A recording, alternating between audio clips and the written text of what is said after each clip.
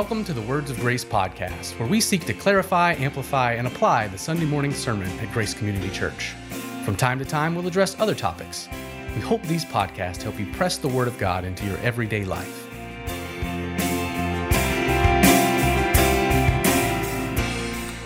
Good afternoon. Today is November the 21st. I'm with Scott Patty for another Words of Grace podcast. Happy Thanksgiving week. Happy Thanksgiving.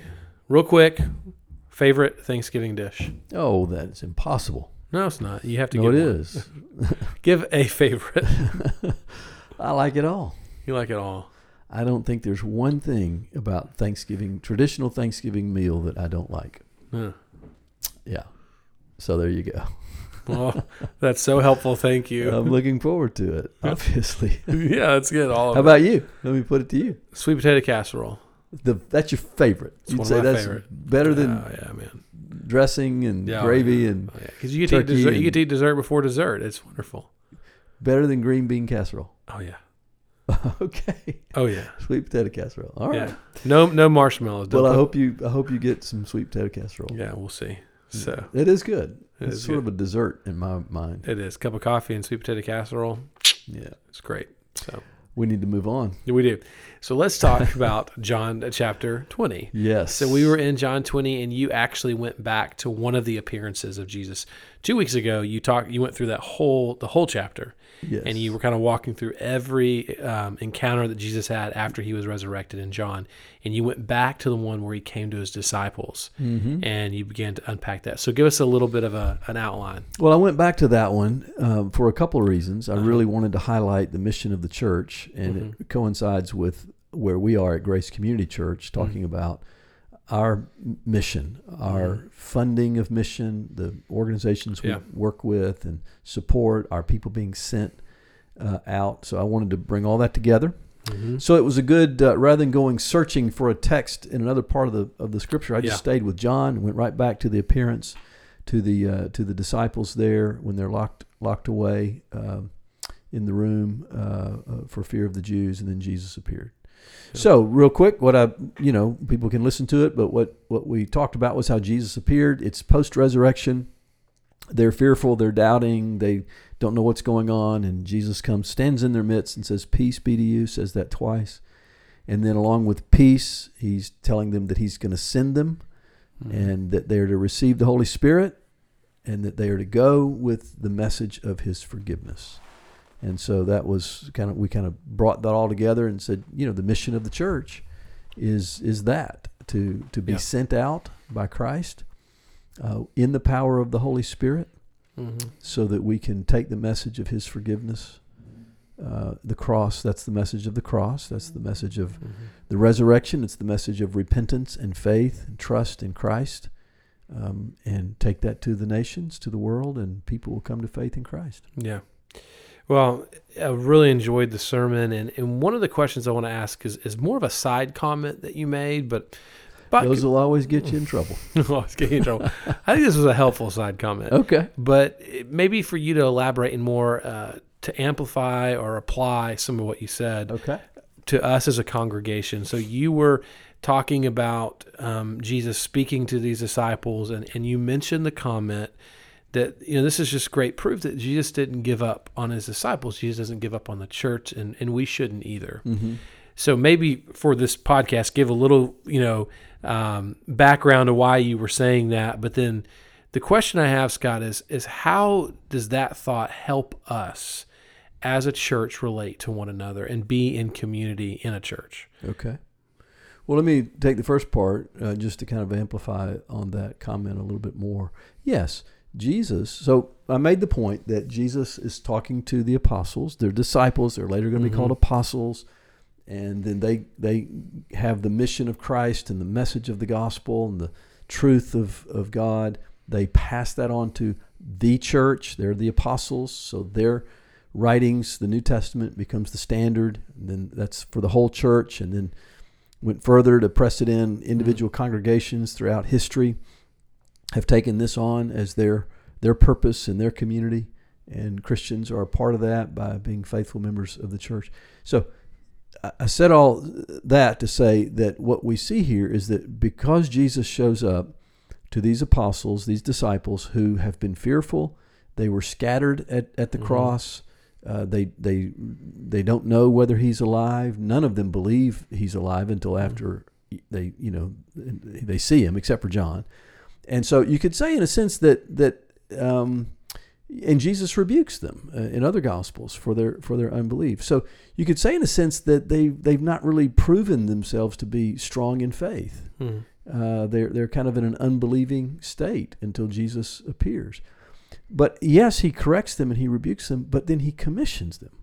And the reason that is so wonderful is because it means he didn't give up. He didn't give up on them. He didn't cast them aside. I mean, think about it this way. If you've ever disappointed a teacher or a coach or a parent or someone like that, and you're wondering, are they going to, is the coach going to kick me off the team? I had a particular coach in high school that I just did not want to disappoint. I had so much respect for him, and he was such a great coach, and I did not want to disappoint him. And if I lost a match, or if something happened, and you see that look from the coach, but then he turns right around and says, "Okay, now this is what I want you to do. Get right back out there, get right back in." You say, "Okay, there's hope." He hadn't given up on me. He hadn't he hadn't said you're a loser.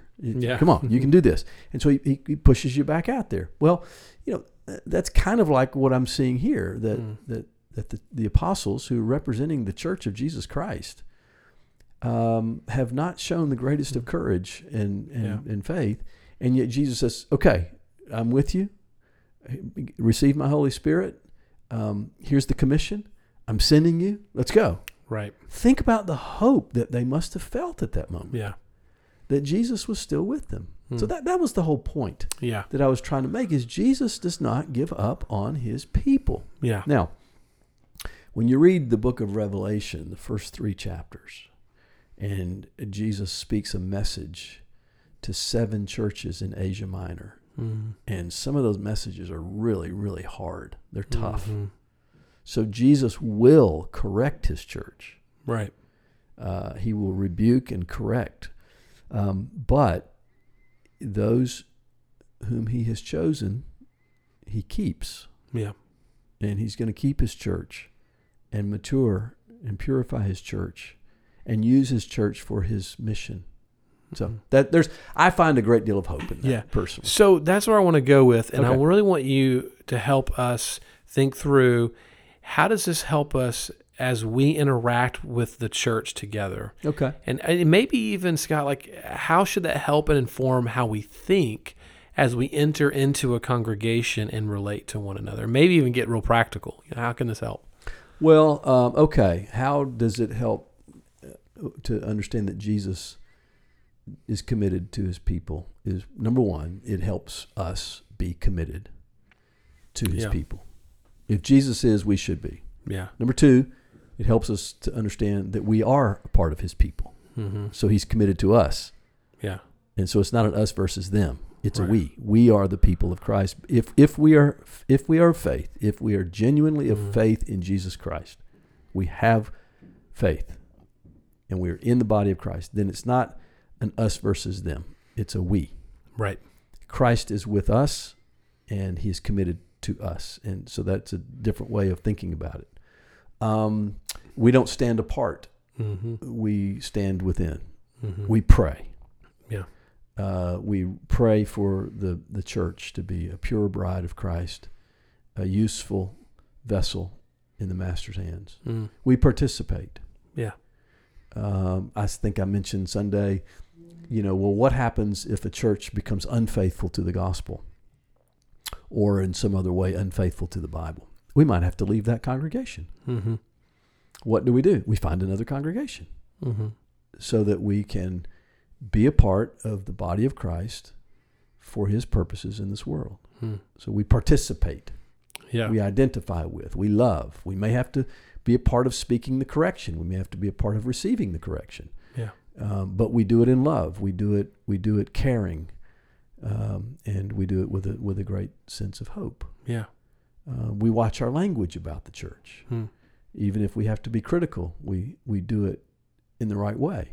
Yeah. So yeah, there's a lot of very practical ways. Yeah. For me, it's just I belong, and for me, it's saying this is where I belong. This is my family of faith. This is the body of Christ that I'm a member of, and so I'm gonna do my best to pray for it and be committed to it. Yeah, I feel like what I'm hearing you say, if I could sum up a lot of what you said, is I enter knowing that Jesus didn't give up on his church, knowing that I'm a part of the church, that I enter in with an attitude of trying to be helpful and encouraging in any way I can. And as you said, that encouragement may be to offer a word of correction or to receive a word of correction, but it's not to see maybe myself as, you guys got it wrong and I'm over here, but trying to say, how can I enter in and be helpful? Because I'm part of the church. Yeah. Yes, that's right. And how can it be helpful?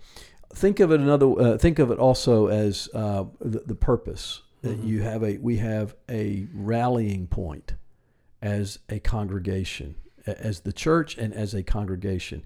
And I know this seems so way out there because it seems like this big C, the church, meaning believers in all time and all places, it just seems so diverse and so different that there's no way we're ever all going to get on the same page. I don't know how to figure that out.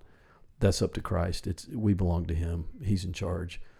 But I do know that when it comes to a local congregation, which is an expression of that, a gathering of God's people, then we can get a lot more focused, and we can say, think of the purpose for which we have been called. We are called to bear witness to Jesus Christ, Savior and Lord. We are called to that. That is a purpose. It's just amazing that God would give us the grace to be a part of that. Yeah. And so I can, so here at Grace Community Church, just realizing that, that we have the message of forgiveness in Christ, which Jesus said in John 20:23. We have the message of forgiveness that we're to bring to the world as it has been brought to us. And what a purpose. Yeah. What a rallying point for us. Yeah.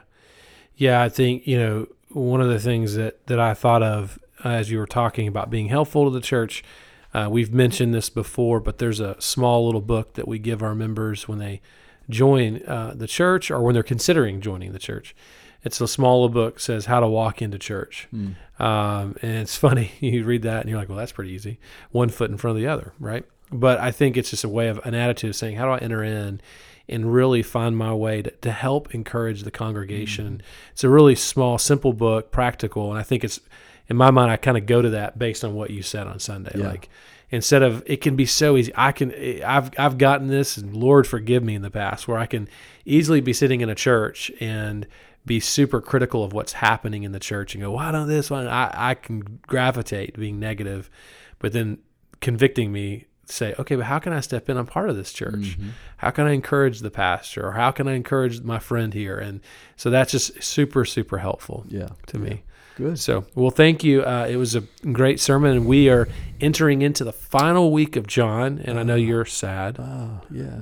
Well, I mean, not good, sad. But it's been a great book. Yes, and it's so powerful, and I can't believe we're in the final chapter, and I'm planning to bring the final message in this particular series from John on Sunday. I know it's Thanksgiving weekend, but we're going to go for it. Yeah, and it's going to be the restoration of Peter, that little section. So encourage those listening to go ahead and read that and be prepared for Sunday. But man, what a great ending to the book of John. Yeah, it really is. So, we look forward to that on Sunday. All right, thanks. All right, thanks.